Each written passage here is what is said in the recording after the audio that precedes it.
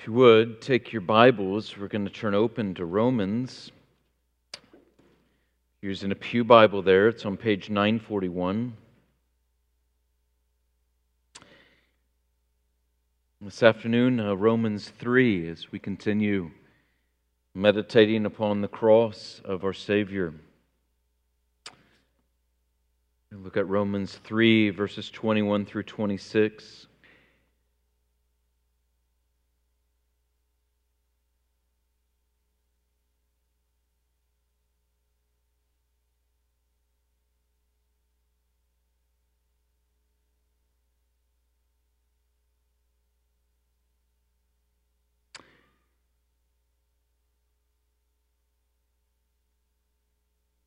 Let me pray for us before we open the Word together.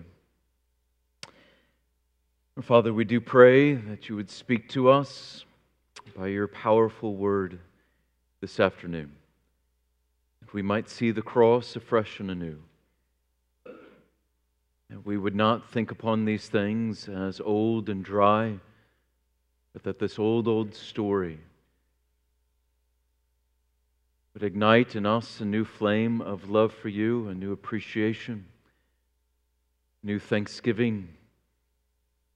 Revive us. We all have need of that. And for some of us, would you renew us by the power of your Spirit? In Christ's name, amen. Romans 3, 21 through 26. This is the holy, inerrant, sufficient Word of God.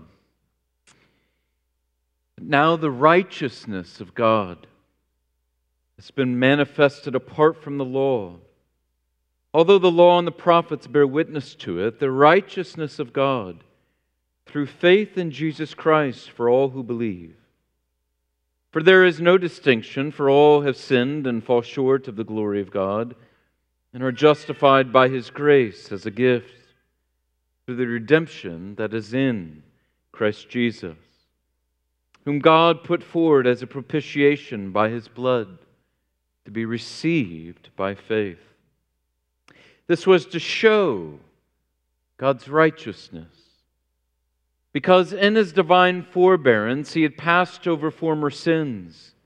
It was to show His righteousness at the present time, so that He might be just and the justifier of the one who has faith in Jesus. The grass withers, the flower fades. The Word of God is forever. Thanks be to God. Amen.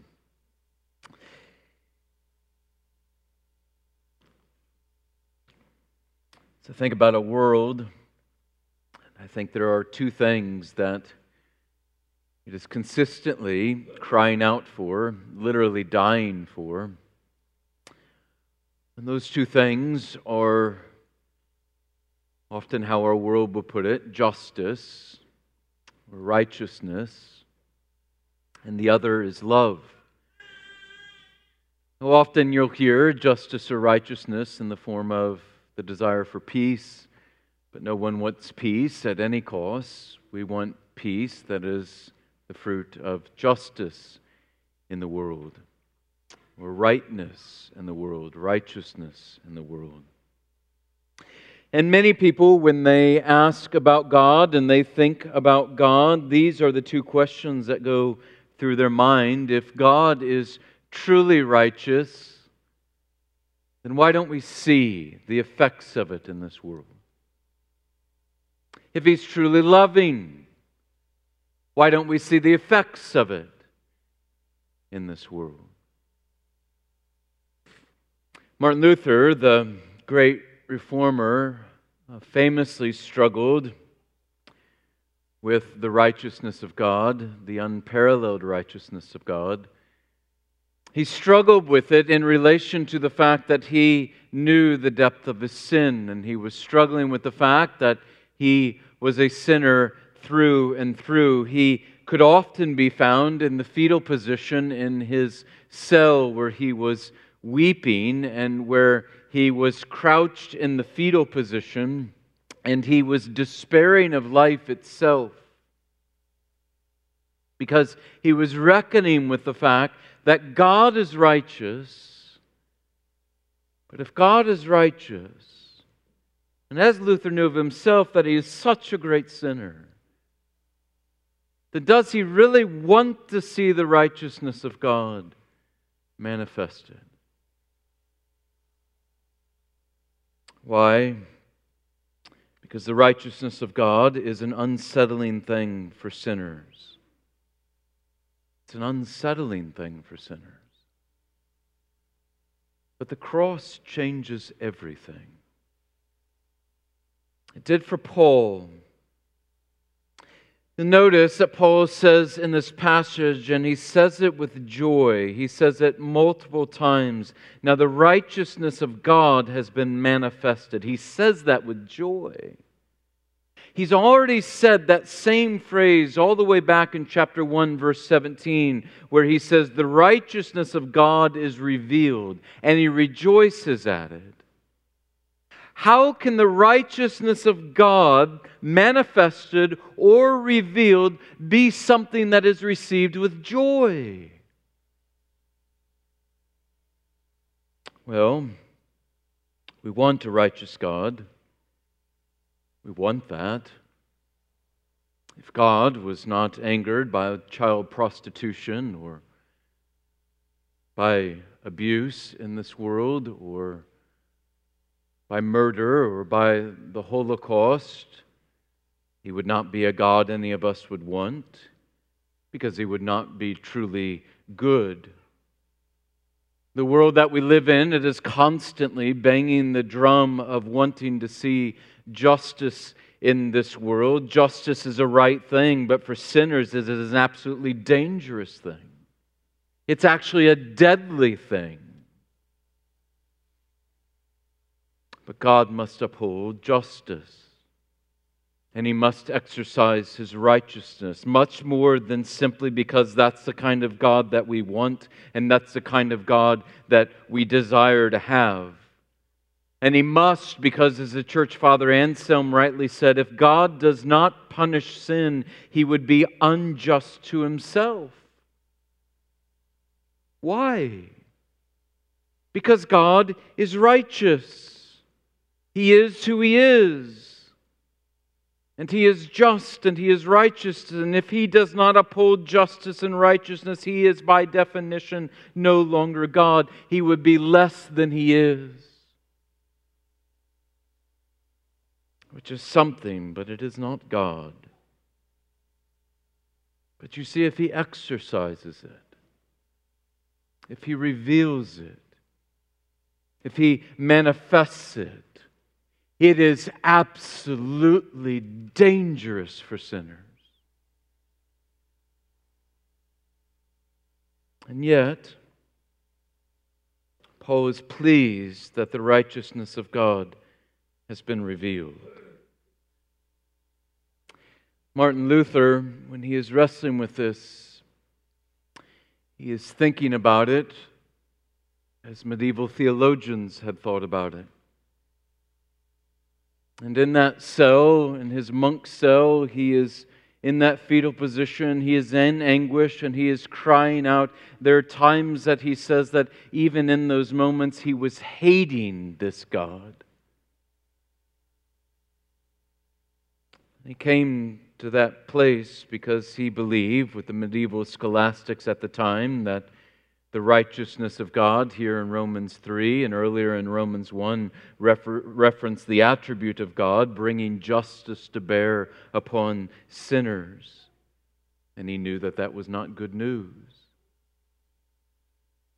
So why does Paul call this good news? And after months of wrestling, why does Luther eventually find this passage to be good news? It's because he rightly concluded that what Paul is communicating here is that the righteousness of God here and in Romans 1 is the righteousness that comes from God.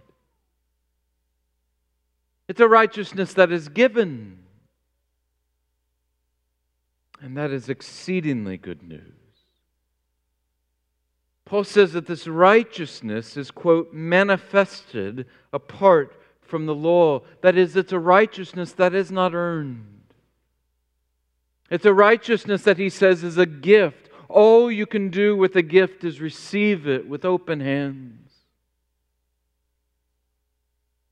A gift that we receive by faith alone. A gift of righteousness, he says, that is secured through the redemption that is in Christ Jesus, whom God put forward as a propitiation by His blood. The universe wants righteousness. It wants it. It needs a righteous God exercising righteousness. And at the cross, God's righteousness is shown, quote, as Paul says, at the present time, so that He may be just and the justifier of the one who has faith in Jesus. He exercises His righteousness. At the cross, God yells at the entire universe, justice is upheld. I am God. God the righteous who upholds justice. And yet, He upholds it in such a way that we sinners are not condemned by Him, but rather saved by Him, if our faith is in Christ. He gives us righteousness as a gift, even as He upholds His own righteousness. How?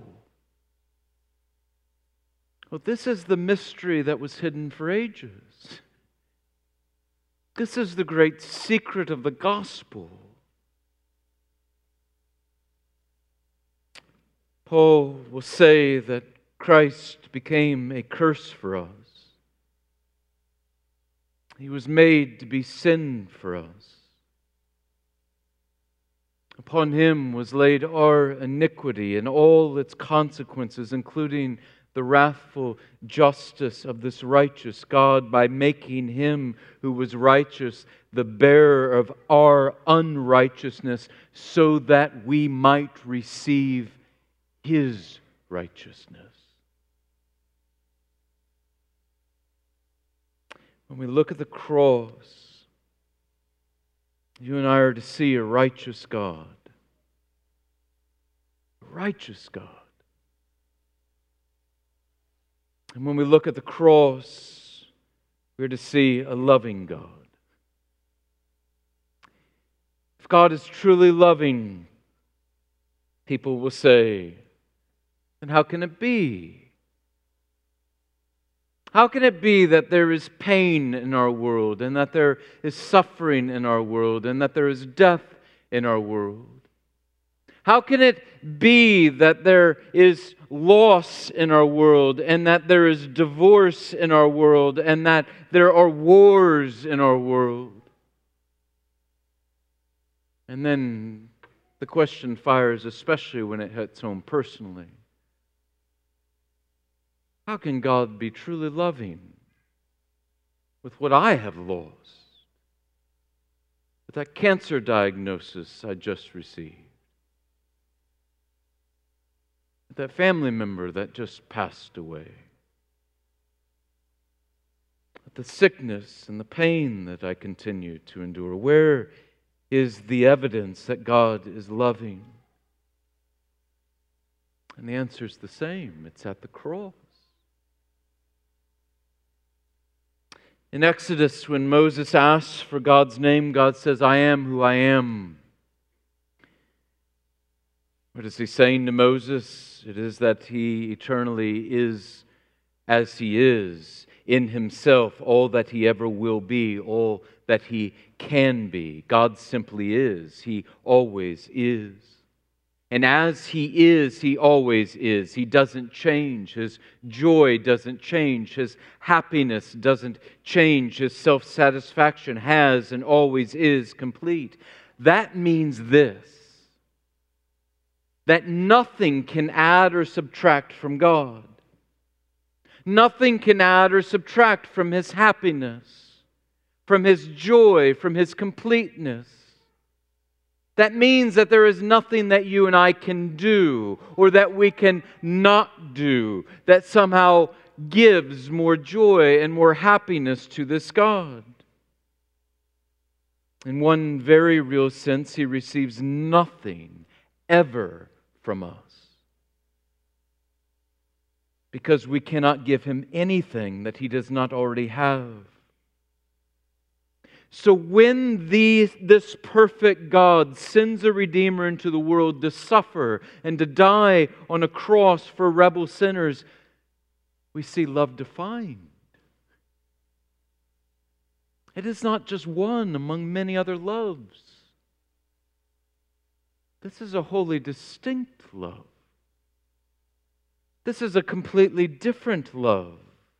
This is pure. It's a self-giving love in a way that no other love is or can be, because He truly receives nothing in return that He doesn't already possess. Where do you find love? At the cross. Or do you see that God is love? At the cross. And when we begin to realize that this act of love doesn't give anything new, but actually costs Him, the manifestation of God's love at the cross just multiplies upon multiplies. It's the very definition of self-giving, in that at the cross, He gives Himself. God sent God into the world to die for sinners. God sent God. The Father sends His Son. Now listen, if He had sent any other but His only begotten Son, we might have reason to doubt His love. We would have reason to say it was a restrained love. It was a good love, but it was surely not the best of loves, the greatest of loves, not a perfect love. But that's not what happened. God sent God. He's giving Himself for sinners. It is undefiled. It is unadulterated. It is unrivaled. It is unequaled. Where do we see God's love most clearly? It is at the cross. Paul says just a couple of chapters later in Romans 5, God shows His love for us in that while we were yet sinners, Christ died for us. One of my favorite quotes in all of church history is from the Puritan Thomas Goodwin, where he looks upon this scene and he says, if there were infinite worlds made of creatures loving, they could not have so much love in them as was in the heart of that man, Christ Jesus. He is both the just and the justifier of the one who has faith in Jesus, as Paul says in our passage. Here, righteousness and love meet. And that's what Luther came to understand.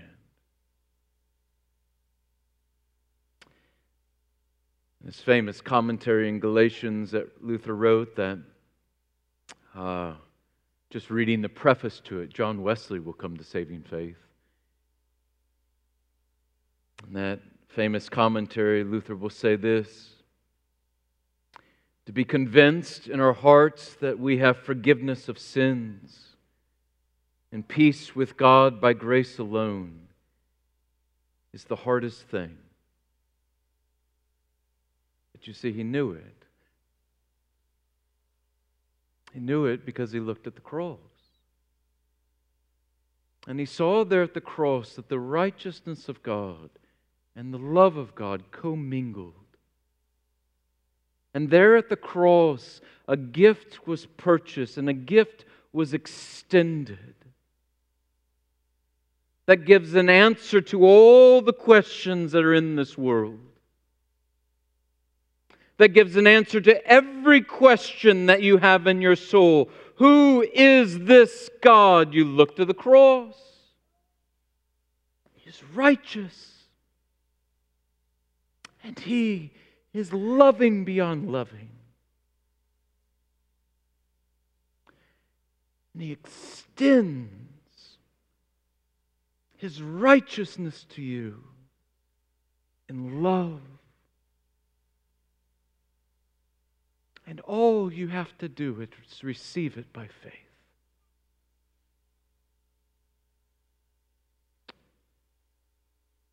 Paul himself will exclaim in Galatians 2, he can't just talk about it. I love Galatians 2 for this reason. He will say, the Son of God, and he makes it so personal. Oh, I pray you have made it personal. He says, the Son of God who loved me and gave Himself for me.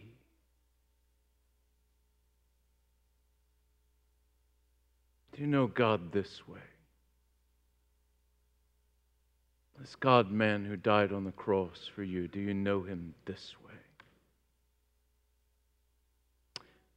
Oh, He is loving and He is righteous. And you see it at the cross. Let's pray.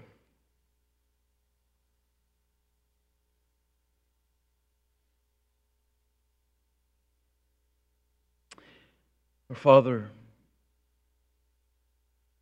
we are thankful that You sent Your Son into this world to make a way for sinners such as us. Oh Son, we give You praise.